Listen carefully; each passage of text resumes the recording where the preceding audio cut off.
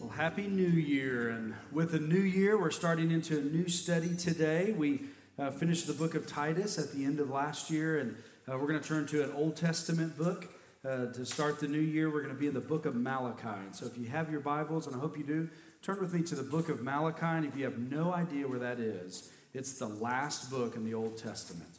Let me pray for us, and then we'll dive into Malachi chapter 1, verses 1 to 5. Father God, we just thank you for this moment to gather together as your people. And Lord, as we step into what your people have always done, which is come together, hear from you through your word, respond in worship, partake of communion, Lord, we pray that your Spirit would be with us.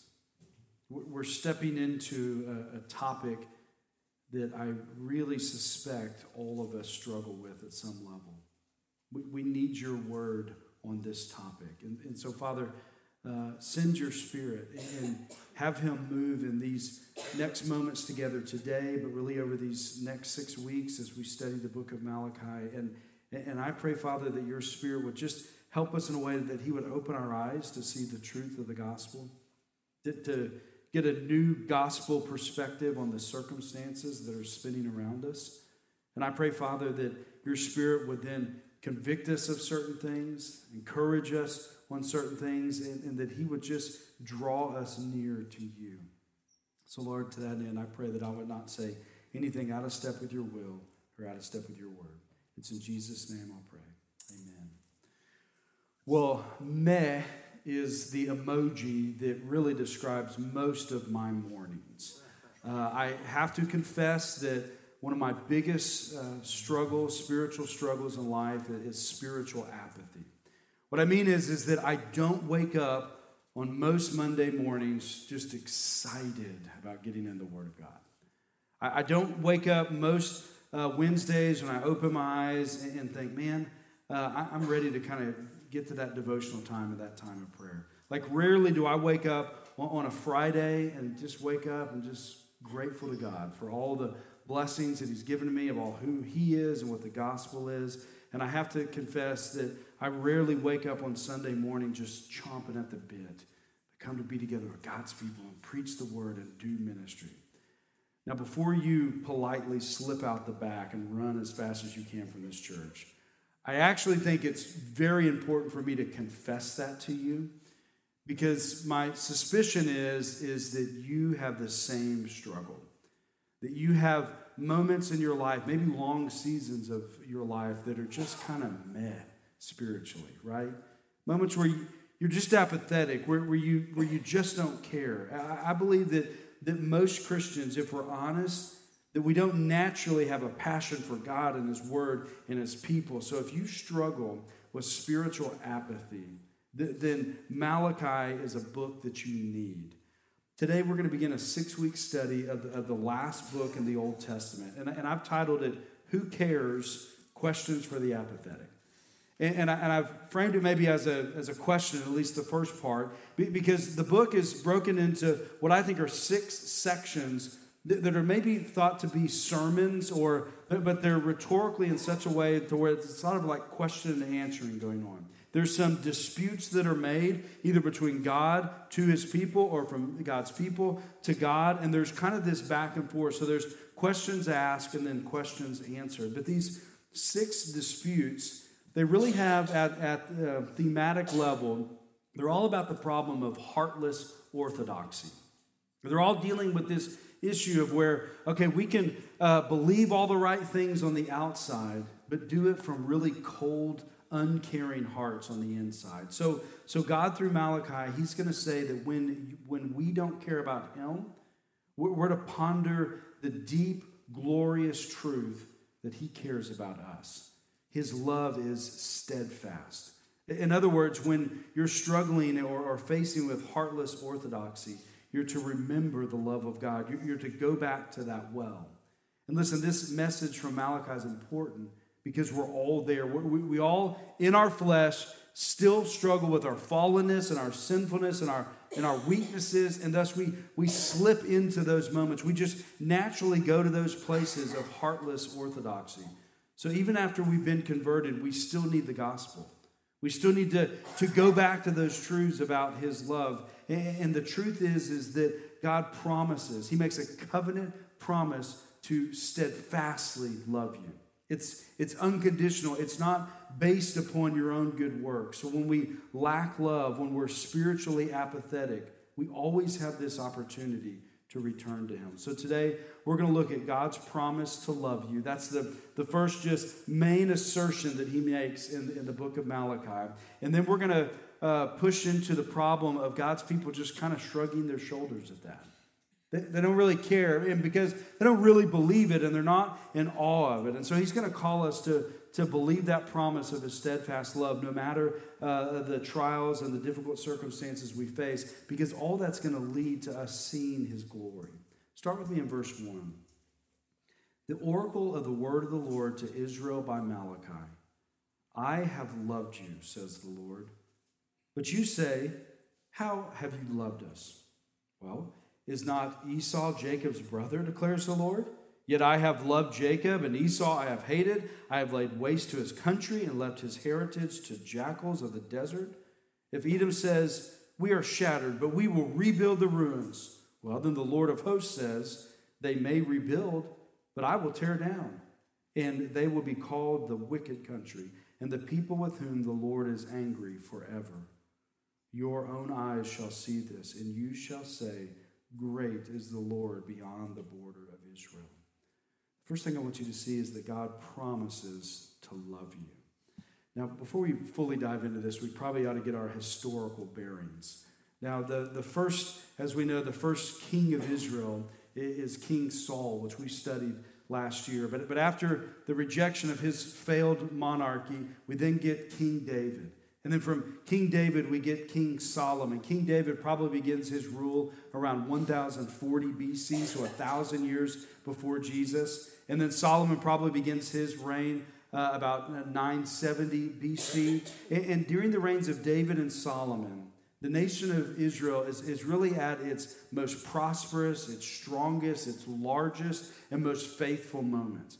And if you know the story of the nation after that, after Solomon, you get these series of kings. And so with Solomon, you have this high point of building the temple. And then you get all these other kings, which by and large are marked by unfaithfulness. So there's a weakening of the kingdom because of their lack of faithfulness. There's a heart problem. And as a result, the country is weak. Now that's important because Israel sits, as it does today, kind of in a crossroads of a lot of different countries. So Israel's fighting a war today in the south, but they're also catching missiles in the north. So they're surrounded by enemies, and that was the case in the Old Testament time. It's kind of at this crossroads between a lot of different countries. So initially, the threat was from the Egyptians from the south. But then later, you get a threat from the Assyrians in the north. So the Assyrians come in 712, defeat the Israelites, and take them into exile, mainly from the northern tribes of Israel. And then you get the Babylonians from the east, and in 597 BC, the Babylonians come in, conquer the land of Israel, and then also take exiles back to Babylon. Now, while they're in Babylon, the Persians come and they conquer Babylon in 539 BC. That's significant because what the Persians do is they set up religious tolerance in their empire in order to kind of pacify all these different nations that they're ruling. But what that leads to is a couple of different waves of Israelites going back to Israel as a result of this Persian religious tolerance. So we know they go back in 516 BC and they rebuild the temple. And then under Nehemiah's leadership in 530 BC, he goes back and helps rebuild the walls around Jerusalem. That's the historical setting, and that's where Malachi sits. Malachi is probably a contemporary of Ezra and Nehemiah, sitting in kind of that mid-5th century BC is during the time of Ezra and Nehemiah. Now, we know that for a couple of reasons. Number one, it's assumed in the book of Malachi that the temple has been rebuilt. There's also a mention of a governor, which is probably a Persian governor. And there's also a lot of similar themes between Ezra, Nehemiah, and Malachi. Now, the state of the country during this time is probably best described as relatively stable. Now, I say it that way because, it was worse when they were having to fight off all these empires and being exiled away. So it's more stable than during those times. But it's relative because things are not necessarily that awesome. And the reason for that is because God makes all these promises and prophecies in order to bring them back to the land. And so you've had Israelites come back to the land. But when they've come back, it's not been a restoration of the time of David and Solomon, okay? It's a moment where they're still a vassal state under the Persians. They're taxed really high. There's been a drought, so the economy is bad. And so probably the best way to mark them is they're in this meh moment. Like they're not scandalously sinful, but they're also not passionately faithful. They're just meh. Therefore, God sends them an oracle. They're in this lukewarm state. And so God's going to speak to that. Now, an oracle technically is just a prophetic word. And so God gives them this prophecy in the midst of their meh moment, a prophetic word. Now, when we think about prophecy, we tend to think about it as a foretelling. And there's really kind of two types of prophecy. And the first one is what we commonly think of. It's a foretelling. It's these predictions about the future, and the prophets do that. But also what the prophets do is they forthtell, meaning they correct and they rebuke. And many times you see both happening with the same prophet, and that's what you see in Malachi. He does both.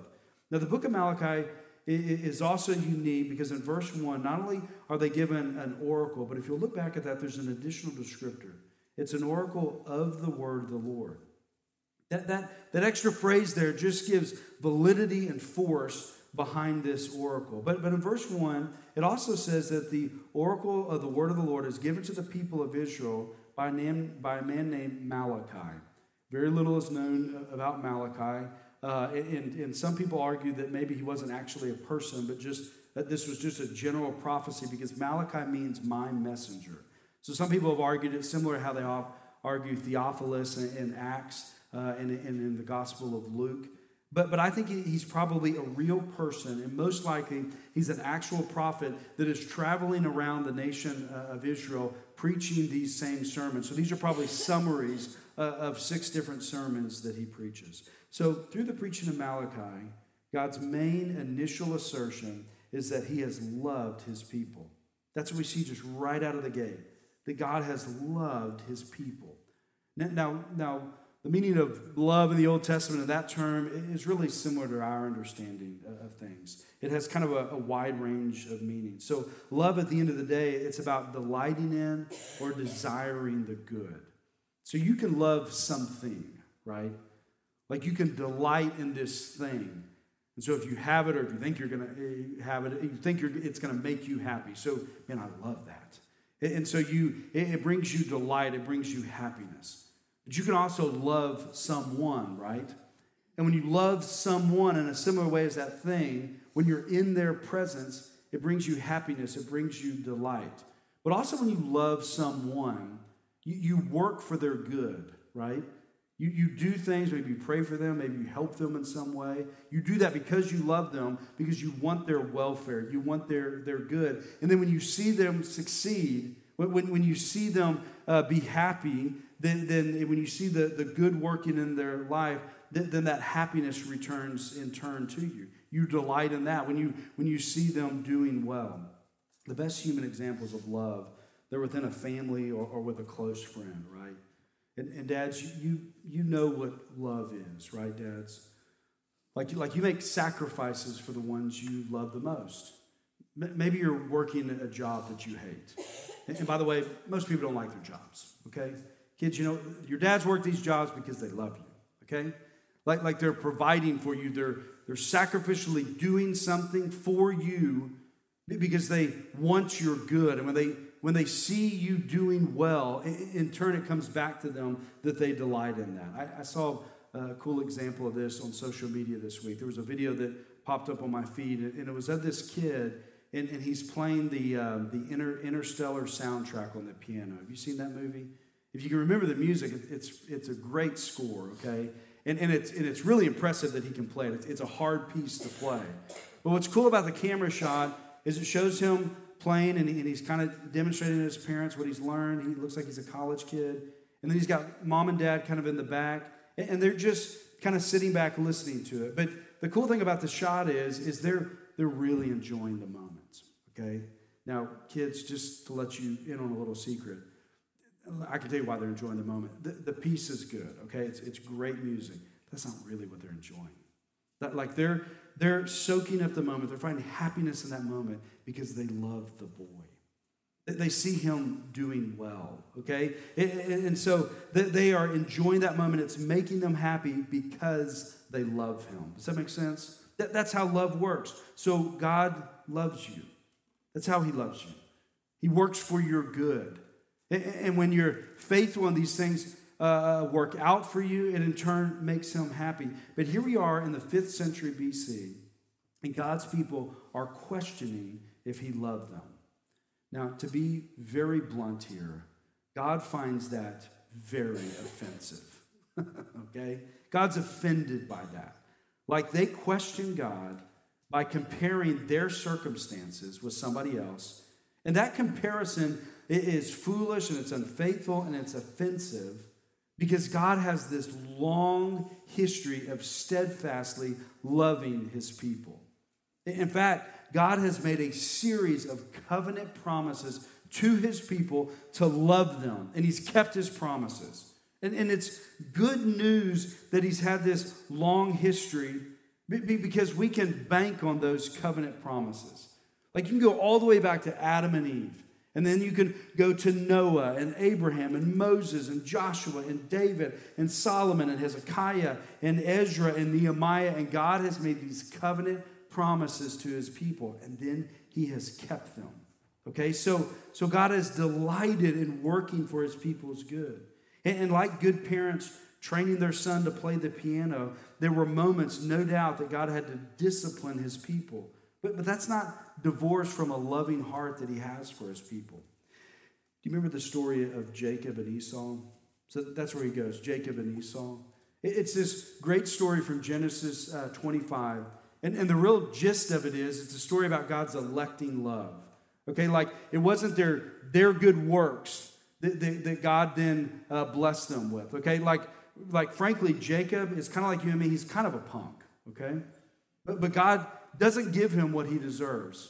He has very imperfect faith. That's not really the point of the story. The point of the story is that God gives this steadfast, loving election to Jacob. He didn't deserve it. He gave him mercy. He gave him what he didn't deserve. And even though his love and faith are imperfect, God's faith and God's love was not. But notice this past-present connection going on here in these first couple of verses. They're questioning God's love in the present, but to validate his present love, what God does is he goes back to the past. In other words, if we want to know if God loves us in the present, we just have to go back to his past history of love to know if he loves us in the present. So if you're wondering, okay, if God is delighting in our good, if you're wondering that, you just need to go back to the Bible. Go back to those Old Testament promises that he has made to love his people. So if you wonder if God is working for your welfare, working for your benefit, you just need to remember his steadfast covenant promises to love you, and then all the evidence that the Bible gives us of him keeping those promises. Friends, if you're in a meh moment, then you need to slow down and ponder deeply the love of God. Malachi is calling you back to that well of redemptive history. We have this long history of God being faithful to his covenant promises to love you. And if your heart is apathetic, then you need to circle those promises again. You need to go back to the Old Testament. You need to go back to the Bible and see the evidences of how he has loved his people. You need to identify with the Old Testament people of God. They're grumbling and they're complaining and their imperfections. And then you need to see how God gave them not what they deserve, but he gave them his love. And then you just need to sit in that. The medicine for the apathetic heart is taking time to ponder the mercy and the grace and the love of God. Now, before we go on to the next verses, notice that the real problem for the people of God. You see, God has not loved them in the way they want him to love them. That's the problem. God's love is not deficient. It's there. This indicates that they're not trusting God. They don't believe that his ways are best. So it's like the kid who says to his parents, listen, you don't love me. Because as I've learned to play the piano, I want a $40,000 Steinway piano, and you told me no, so you don't love me. And the parents are like, what are you talking about? We paid the bills, we gave you the time to learn this, we paid for the tutors, and that's evidence that we've loved you. In fact, not giving you the Steinway piano, that's actually evidence that we love you as well, but you can't see that. The issue isn't the love of God here. It's the immaturity and the selfishness and the short-sightedness of his people not to trust God. God's ways are best and God's love is best. He didn't really believe that they loved him, but the parents' love is not the problem. Rather, the child's self-absorption and lack of trust. That's the problem going on here. Friends, God promises to love you, but do you trust him to love you in the best ways? Believe God's promises, not your circumstances. Look at 2-4. Again, I have loved you, says the Lord, but you say, how have you loved us? God says, is not Esau Jacob's brother, declares the Lord? Yet I have loved Jacob, but Esau I have hated. I've laid waste to his hill country and left his heritage to jackals of the desert. If Edom says, we are shattered, but we will rebuild the ruins, the Lord of hosts says, they may build, but I will tear down. And they will be called the wicked country and the people with whom the Lord is angry forever. Again, not only does God love his people, but he promises to love his people. He makes another promise here. God's a promise-making and a promise-keeping God.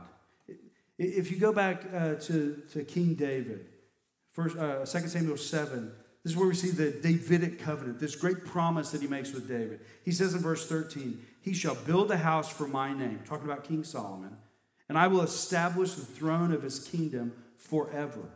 And I will be to him a father, and he will be to me a son. Again, God will love him. And when he commits iniquity, I will discipline him with the rod of men and the stripes of the Son of Men. But my steadfast love will not depart from him, as it did from Saul, whom I put away from before you. So he's saying here that I'm going to discipline him. But again, that's not divorce from me loving him. That's not an example or evidence of lack of love. And then we read in 2 Samuel 7:16, in your house and your kingdom shall be made sure forever before me. Your throne shall be established forever. Malachi is in a day where that throne is not established. He's talking about Jesus. He's talking about something eternal and future, something better than the Davidic reign. He's talking about something better. God promises to love his people. But in that's not divorced from his promise of justice. Not only does God promise his love, but he also promises justice. And that's what they're complaining about in Malachi 1. They don't see the justice. If you love me, then why are the Edomites succeeding? Amos 5:18 says, woe to you who desire the day of the Lord.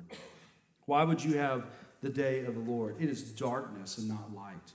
And then the prophet Amos says in 5:24, but let justice roll down like waters and righteousness like the ever-flowing stream. God promises you his love, and he promises you justice. But here's the key for today.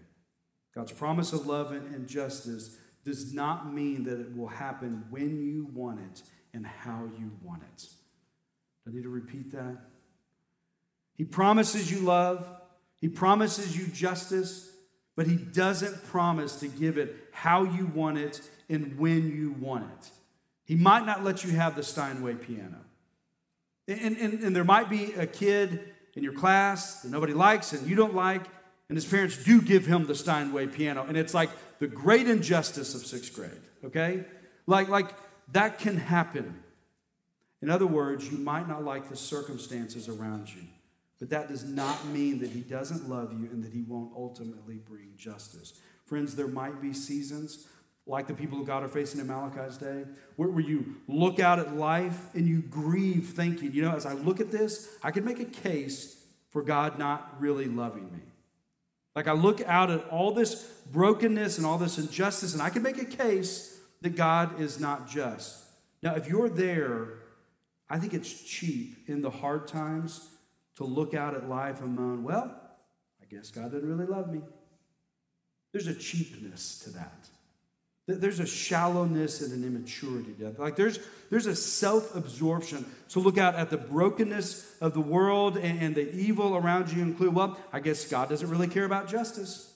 Listen, God loves his people and he promises to bring about justice, but it's in his time and according to his terms. Do you see that here? You see, like the Edomites, verses 3 and 4, there might be seasons when those who don't follow God are going to celebrate thinking that God is dead and that they killed him. Like there's going to be seasons where they're going to point to their achievements. Look, our walls got torn up and we rebuilt them. There's going to be seasons where the unbelievers around you are going to say, see, God really isn't good and loving. We know what's better. We know what love really is. There's always going to be the Edomites. There's always going to be the unbelievers that say that. There might be long seasons when those who reject the Bible are established in the ruling classes of society. They're the elites of the culture like the Persians. And they're going to giggle at God's people. They're going to look down at God's people and say, see, your God really isn't just. We know better. We know what justice is. You know what? God said don't do this. We're doing this and we're getting away with it. Your God isn't really just. There's always going to be seasons of that. However, beloved people of God, give it time. Give it time. You see the Lord of hosts says, they may rebuild, but I will tear down. Give it time. Believe God's future promises despite your present circumstances. Is there an area of your life that you're waiting on the Lord to reveal his love? Is there a situation in your life where you're waiting for him to reveal his justice? Friend, give it time. Keep trusting. What's most challenging to you about waiting? Listen, the Christian life is a waiting experience. Are you questioning your trust? Like what stories and what truths do you need to go back to in the Bible to help you wait faithfully? Give it time and keep trusting. And let me tell you why all that is so important. Do you recognize that joy comes from waiting faithfully? The longer you walk with God, you know that's true, right? Like if you have a difficult trial and you say, you know what, God's wrong here, and you buck up against God, you indict God, that doesn't lead to happiness. But you can have that same exact trial and trust the Lord and patiently wait. I don't know what you're doing here, but I know you love me. I know you're bringing about justice. I know this is working for my good. If you do that, that leads to joy, doesn't it? So joy hangs in the balance here. And that leads to verse 5. Believe God's commitment to his glory. Your own eyes shall see this, and you shall say, great is the Lord beyond the border of Israel. Listen, believe God's promises, not your circumstances. This is true. This is right. That's also very wise. Again, that's the pathway to joy. So joy hangs in the balance. And you see, when you have a difficult circumstance, and if you will faithfully wait and give it time, what does God promise that you're going to see there? Your own eyes shall see this, and then you shall say, great is the Lord beyond the border of Israel. He's talking about the Edomites, but he's talking about something bigger there, isn't he? See, friends, if you give it time, if you will trust God through difficult circumstances, if you will reject the mocking of unbelievers who have this kind of logic like the Edomites had, then you will get to see the greatness and the glory of God. That's the promise that he's making to you here. He's saying, stay with me. And if you'll trust me, then God makes this commitment to you to see his glory. And listen, God has a commitment to his glory. That's where he's taking all of this, that he's glorified in all of it. He's going to be glorified for eternity. And the good news is that you're going to get to see it. Now listen, to be abundantly clear, he's very committed to his glory, but he is not committed to your glory. And the reason is because you're not that glorious. I think you're great, okay, for the record. But no one just bask in your glory and then finds great joy in it. But you do with Jesus. When you glory in Christ, it does something to your soul, doesn't it? So that's why he says, that's why his glory is so important, because it's actually glorious. And practically for you, it leads to your joy. Nothing is as glorious as him. Nothing is truly glorious in the way he is. Great is the Lord. However, notice that they won't just generally see the greatness of God. He's doing something beyond the border of Israel. This is talking about Edomites. But it's talking about something broader as well, right? Like he's saying, listen, the kingdom of Israel is great, but I've got something better that's coming. Maybe you're sulking in that we're not back to the time of David and Solomon, and your eyes are there in the past, but I'm telling you, I've got something more glorious in the future. I'm bringing in the kingdom of God.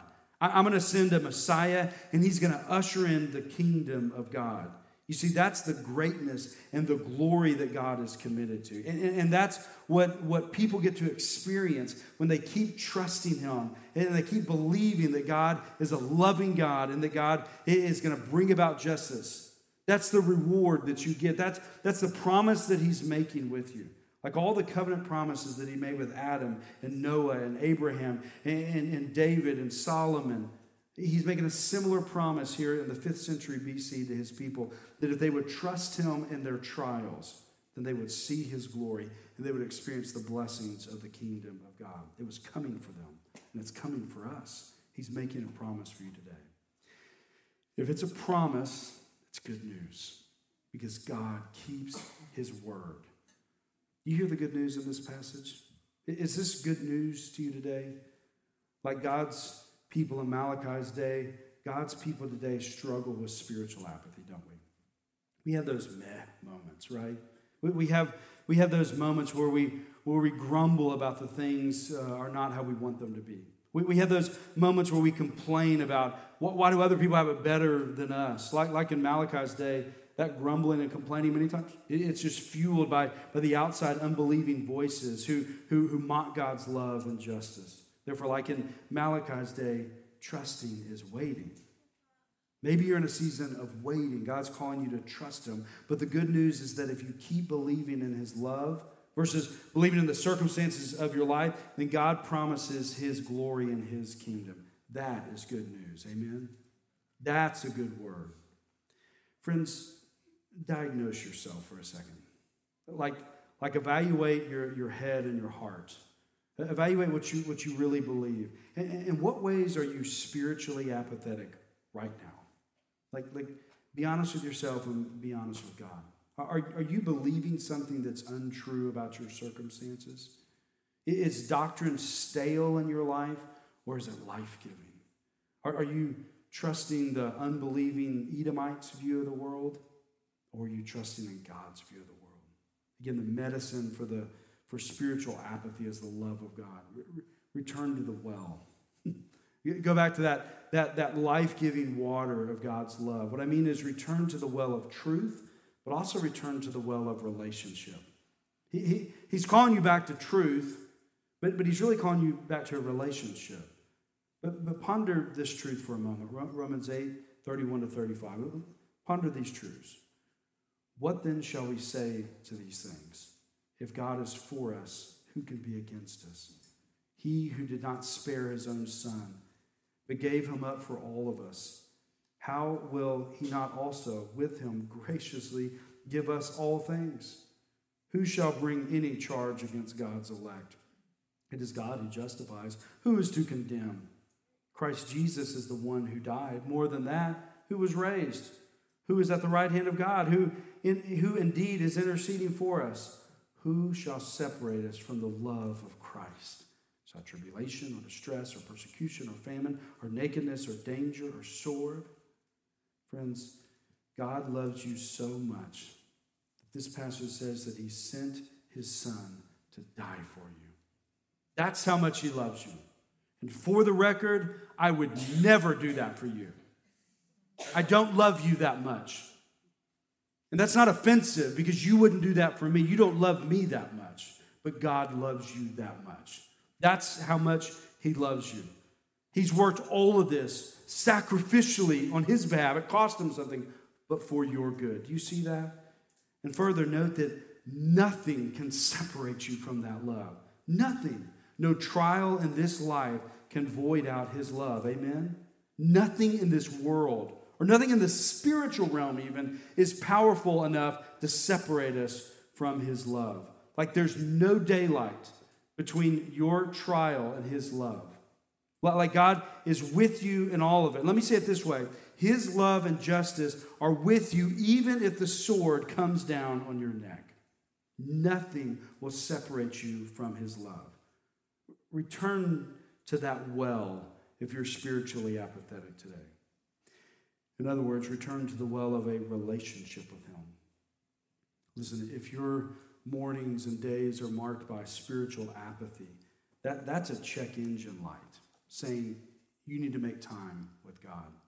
You need to create space in your mind to block out things and commune with him and ponder deeply those refreshing doctrines of his unconditional and eternal love for you. When apathetic, return to the well of his love.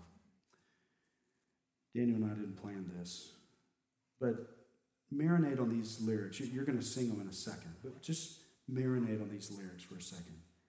How deep the Father's love for us. How vast beyond all measure. That he should give his only Son to make a wretch his treasure. How great the pain of searing loss. The Father turns his face away as wounds which mar the chosen one bring many sons to glory. Behold the man upon the cross, my sin upon his shoulders. Ashamed, I hear my mocking voice call out among the scoffers. It was my sin that held him there until it was accomplished. His dying breath has brought me life, and I know that it is finished. I will not boast in anything, no gifts, no power, no wisdom, but I will boast in Jesus Christ, his death and resurrection. Why should I gain from his reward? I cannot give an answer, but this I know with all my heart. His wounds have paid my ransom. Friends, all of us have weak, fallen flesh that we still struggle against. We naturally slip into spiritual apathy. We embrace orthodoxy, but from cold hearts. In the face of that kind of spiritual apathy, God makes a case for his love for his people. In other words, when you don't care, he still cares. Amen? Return to the well of his love. Let's pray. Father God, I thank you for this passage. It's just this reminder that you not only have loved us in the past, but you promise to love us in the future. You promise to be with us and for us, delighting in our good, working for our good, no matter what our circumstances are. Father God, may we believe that. Spirit, come. Draw us back to that truth. Stir our hearts again to the gospel. May the gospel not be stale doctrine, but may it be just the joy of our lives. Lord, for those of us who are apathetic today, draw us back to the well of your love. It's in Jesus' name we'll pray. Amen.